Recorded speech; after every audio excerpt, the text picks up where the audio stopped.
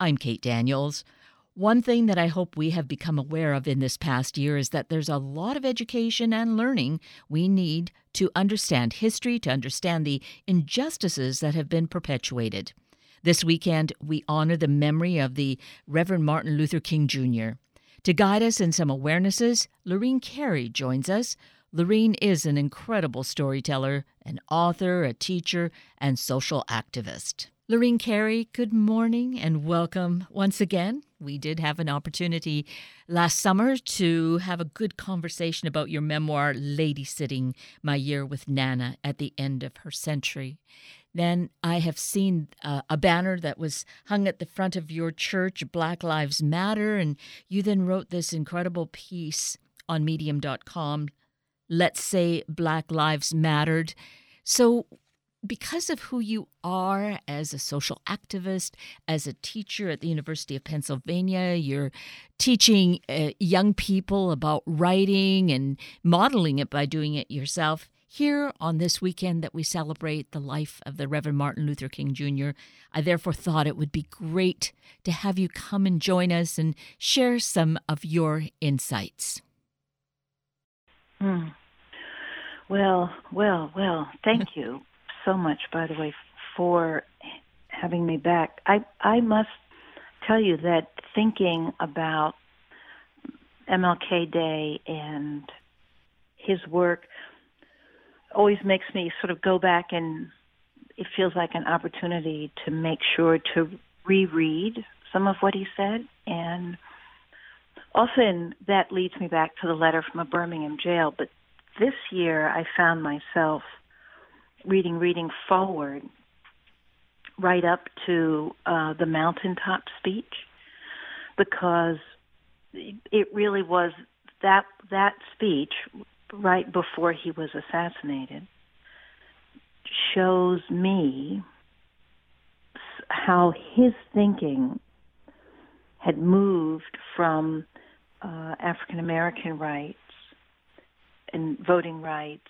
and economic rights, moved from that to economic justice more broadly, and also included nonviolence. So he was thinking about the Vietnam War, he was thinking about the garbage workers strike, and had begun what he called the Poor People's Campaign.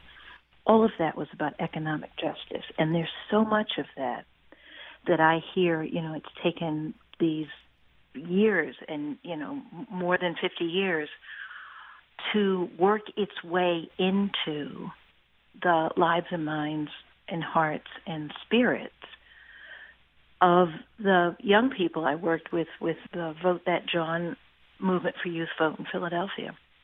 So much of that economic justice is a threat to white nationalism, white supremacy, anything that's white only, that would say, oh my goodness, poor white people, poor Asians, poor Latinos, poor African Americans, don't you all get together? Because what matters more than that, more than the fact that your families,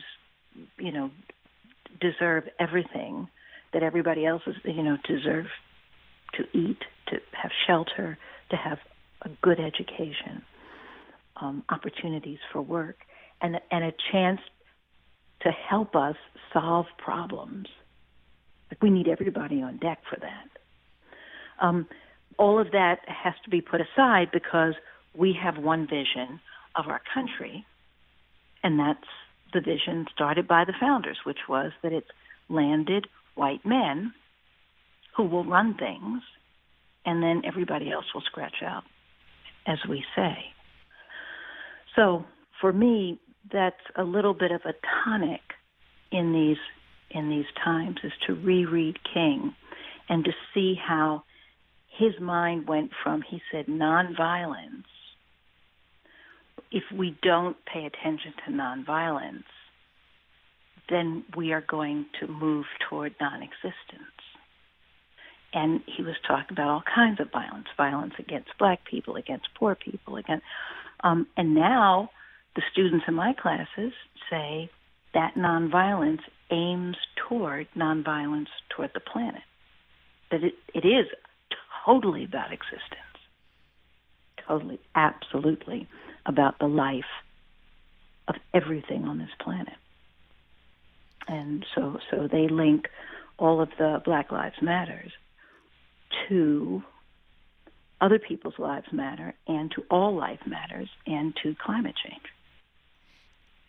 And realistically, we see that in order to exist, that fundamental part of it, that all life matters, looking at the planet, is so critical. But it's all very intricately interwoven, isn't it? Because you can't say, well, I care about this, but then really abuse or are violent toward whether it's an animal, a human being, a plant, the planet. It's all so interwoven. It's all life. How can we discriminate between all of that and the harm that we do inflict? The gospel message that, and I feel free doing this, not just because I'm a clergy spouse, but also because, King started from his understanding of the gospel and then, pulled out into his activism. But it starts with the gospel call, which is Jesus saying that whatever you do to the least of these, you do to me. So I've grown up understanding that whatever America does to Black people, they will do to others. Because we learn from the structures we create, and that's whether the structure is architecture or the way we do social structures. We learn from them, and then we learn where the flaws are or the faults are or how they can be corrupted, and then we try to make them better. Over and over and over. We do that every generation. It's kind of what we do.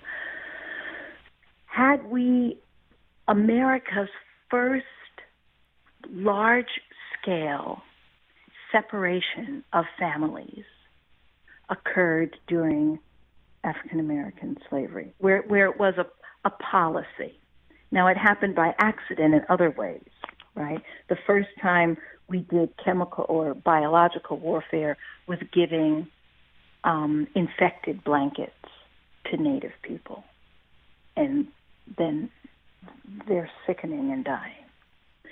The first time, and many families were separated, but that was a side, god awful sideline to the infection. With slavery, the separating of families was necessary commercially, so that you could sell people one by one according to their individual labor value.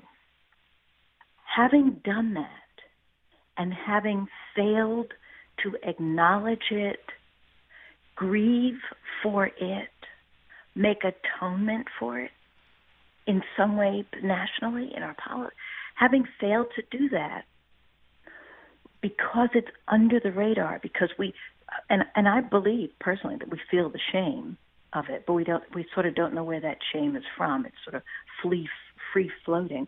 But having done that, it remains a social tool that we could then pull out and use against people trying to come in over the border.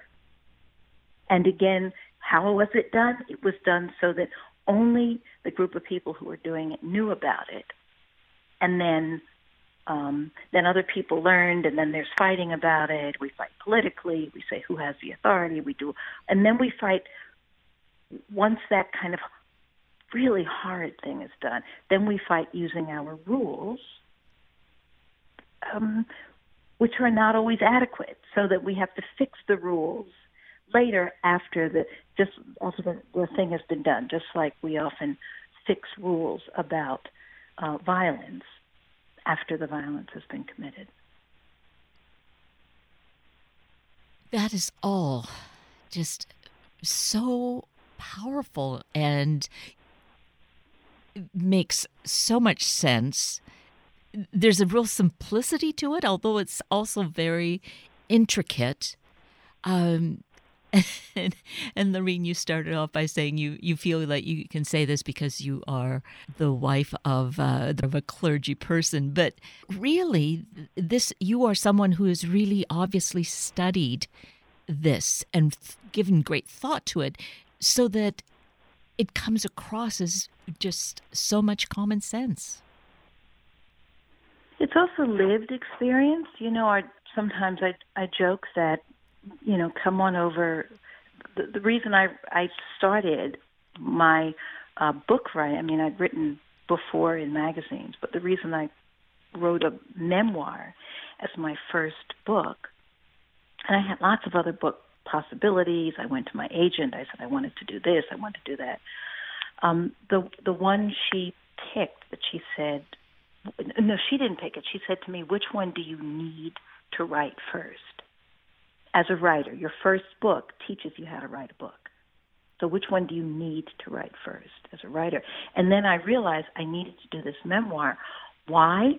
There's a huge, historic precedent for African American people doing memoirs, because they needed to make the case over and over to an America that doubted it, that they were fully human. It's the same thing as all those garbage workers, going back to King and standing up with those signs saying, I am a man. Those signs, they walked up and down, and I think it was 1963 with those signs. At that point, of course, I was reading well enough to be able to read them, and it sort of stays in my mind. I am a man. It's completely the same message as Black Lives Matter. It's a gendered version, 1963 version of it. Mm-hmm. Now, all of that, what makes me say, well, why do you write a memoir? You're saying you're human, but you're also saying to your reader, here, come over to my side of the street and look at the world from here. And am I nuts, or does it look like this to you? Like, that's why you write a memoir, to say this is how it felt. Come walk with me a little bit in my skin, whatever color, whatever shape it is. Come see.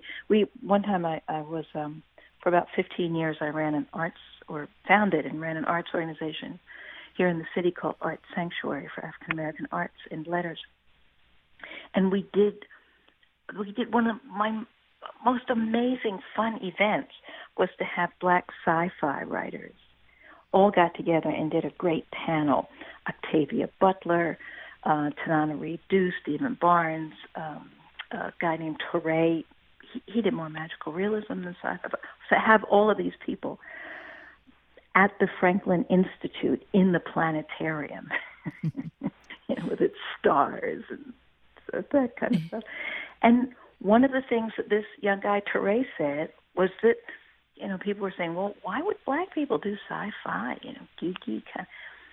And it was that same idea, which is, it is so hard for Americans to see outside this foundational American construct of race, that sometimes if you do sci-fi and you've got creatures and people have antennae and it's on a different planet, then people can understand what you're saying, because it's so much easier to see it when you take off the American race glasses. And race, by the way, biologically, is a construct. It's nothing. Yes, that's right. Nothing biologically. Tiny, tiny little bits of DNA and RNA that give some people Tay-Sachs or something. But it's nothing. It's a construct. Mm-hmm. The thing that is really real is racism. And all of the tools that we have created to separate human beings who are essentially the same. And we know they're the same because, as we know, unlike different species, we can all get together and bear living young together, right? Which is why I'm an African American who has freckles.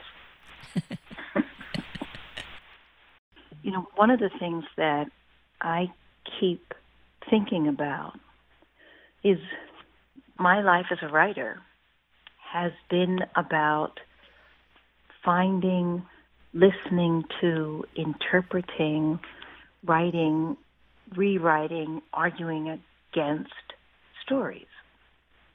That's what I do, is I tell stories. As a teacher at Penn, I talk to my students about storytelling in all different forms, fiction, nonfiction, theater, libretti. How do we tell stories? How does the form affect the story? And a lot of what we do in the United States functions on the level of storytelling because stories are the way we as human beings make meaning, find meaning. And without meaning, it's very hard for us to live. We need meaning. So we're always coming up with stories that we find or discover, or someone's told us, or they've told us, and we change it. And because we're arguing, when you go down to your foundational story, and you're either pulling it up by the roots, or somebody else is pulling it up by the roots, or you're examining it to see if it's true or not, or all of that constantly happening, is exhausting. And because I've spent, I joke with my family and friends that I've spent a lot of my life in the 19th century, writing fiction, writing nonfiction, even in lady sitting, trying to look into the life of my grandmother's father there during Reconstruction, and then moving north during Jim Crow.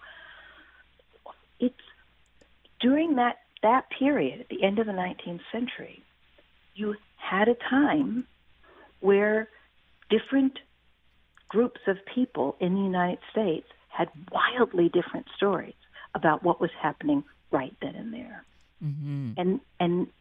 And it's exhausting. It's also exhausting to discipline oneself to keep listening to somebody else's story, to listen peacefully and practically and strategically, to say, how can I understand what these people are saying? How can I understand why they believe something so different?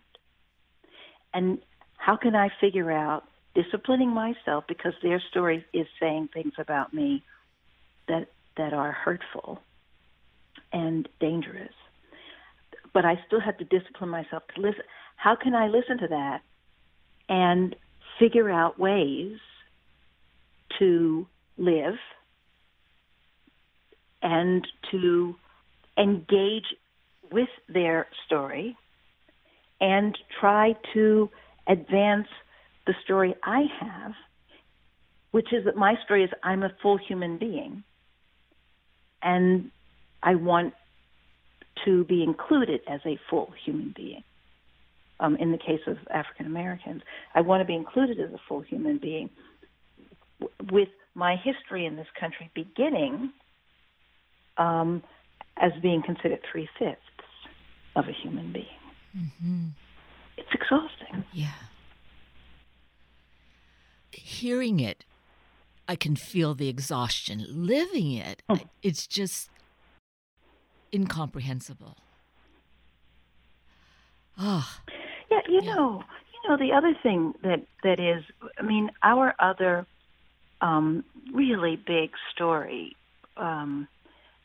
vault in the United States, has to do with the the sibling religions that come from the Middle East, and our arguing, our fighting, our belief, our schisms among Judaism, Christianity, and Islam. So all of that came over with us, displacing the native people and their sort of land honoring spirituality. So we've got all of that stuff, and we're still. I mean, that gave us meaning, right? But Right. we're still fighting about those stories and how they interact with this national story that we tell in various ways, and that too. I mean, those are ultimate stories. Why do I exist? How did we come here? And we've even though Christianity in particular, Christianity has at its center a first century Jew in sandals who said, there's Caesar, there's Rome, and there's God, and split them up, guys. Even though that's true, we have that Christianity wound through with our understanding of our various national myths. And that makes it even harder for all of us to grant each other a hearing. When I hear people talking about the idea of Christian nationalism, I think to myself, whoa. What? But it's fear has a very strong hold on us. Fear has a strong hold on us, and this crazy idea of Christian nationalism, which comes from, I don't know where, but I do know where it comes from, but it seems, for me, it's really hard for me to find any gospel roots for something called Christian nationalism. I so appreciate having these conversations with you, Lorene, because you obviously are a deep thinker, and in writing, that certainly is a part of it. Yet you have such a gentle way of putting it across in such what I feel is an easy to understand way that just makes such great sense. Oh, good. It's also a defense. We started talking earlier, even before the proper interview, about being exhausted by this time and exhausted by the discipline of staying fully human, of not going to other people, to stay with I and thou instead of I and it, right? Yes. That discipline takes energy. But what I can't do is let my own rage, which I am always disciplining, I can't let it. I can't open up the basement and let the rage come up and devour the very humanity my whole grown-up life is working to articulate, to develop, to model for my children, for people I love. I've got to figure out a way to stay in love rather than to let the hate. And that's what happens when you stoke up hatred in people. You make them less human, less compassionate, less vulnerable, and then they're capable of anything. Mm. I don't want to go there. I don't want to be there. I don't, as the mother, I don't want my children I don't want my grandchildren. I don't want my students. I don't want my husband to, I don't want to betray them or withdraw from them, this person that I have been working my whole life to be, and just be this other rage bomb, I guess. Mm. I mean, like, what's the point? Yes. And so there is a challenge to work against, but you know that the ultimate is to have love. And that is really the message for all of us in our lives, is to really have that love, true agape, unconditional love, be at the center of what we do.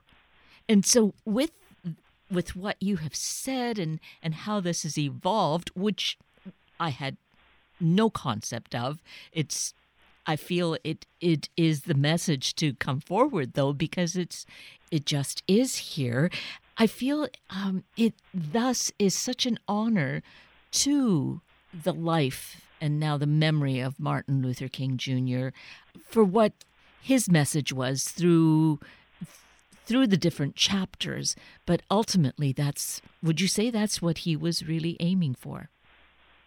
Absolutely. And I think that's one of the great reasons to celebrate this day, is to come back to remind ourselves in a national context. I mean, we do it in our various little worship groups, which can sometimes be more tribal than they are spiritual, truth to tell. But it's a national day to say, King didn't just say to have love, it said to figure out how to do love. How do you work the big love? What does your work look like if you infuse it with love? If you put love at the top instead of ambition. You know, businesses always do that. We always say in business, whatever you pay attention to is what you grow. So if you pay attention to money, you just make money, and you don't pay attention to, then safety is second. Sometimes you pay attention to safety, you're going to make fewer profits. All right, but that's your priority. What's your priority?